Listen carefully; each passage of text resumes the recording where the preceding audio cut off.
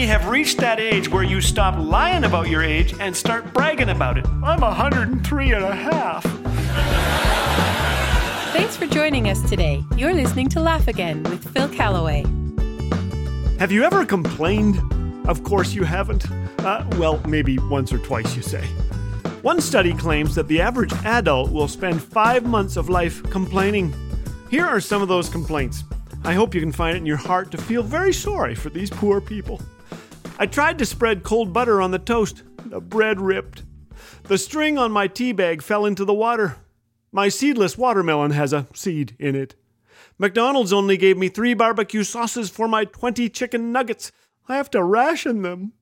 The escalator is broken. I had to use the stairs. I had too much food for lunch and now I'm tired. I want another car, but there isn't enough room in my driveway. My wallet won't close. There's too much money in it. I have a paper cut on my iPad finger. Every tweet is agony.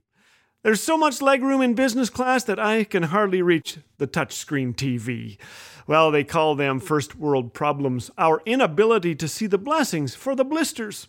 My daughter was reading novels and she said to me, "Things were so much simpler in the olden days. I wish I was born back then, Daddy. Life would have been easier." I said, "Honey, when our ancestors traveled from the East Coast to the West, there were no heated seats on their wagons. Those wagons went from 0 to 60 in about 75 years. They had no GPS in them, believe it or not. Children were born along the way, grandchildren too. I can now make that same trip at 30,000 feet watching a movie, eating a lunch that was best before last Tuesday, and arriving in time for dinner." In the Middle Ages, when I was a little boy, much of life was devoted to simply surviving. In all seriousness, famine was common. Hunger was immediate. About 1 in 4 harvests was poor in the medieval world. Often crops failed altogether. Then there were plagues and other illnesses that swept away millions. As recently as 1845, 1.5 million died in Ireland when the potato crop failed. Remember that next time you hear someone long for simpler times when life was easy. Today, we can have hot pizza delivered to our door when we experience early onset hunger pangs. Kings didn't have the entertainment we enjoy, or electricity, or refrigerators, or running water unless someone ran to get it for them. They had wifeys but no Wi-Fi, no power windows in their cars. What could we possibly have done to deserve such conveniences when most of human history was a struggle to survive? And why am I telling you this? Because as I age, I find myself complaining more. It's true, I do. I need to stop. I say things like, "My cookie won't fit in my glass of milk." When I eat my potato chips, I can't hear the TV. I had to retie my left shoe. Now it feels tighter than my right shoe. Every age comes with its challenges, but when we live wishing for what was or longing for what will be, we rob today of its joy. God has given us today. It's full of wonder and possibility. So I'm going to stop and thank God for what He's up to right now. I'll start with Psalm 107. Give thanks to the Lord, for He is good. His faithful love endures forever.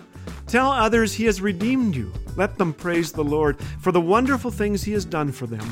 He satisfies the thirsty and fills the hungry with good things. We are blessed beyond reason, aren't we? We have strength for today and bright hope for tomorrow. My wife is going to be so relieved at my new attitude.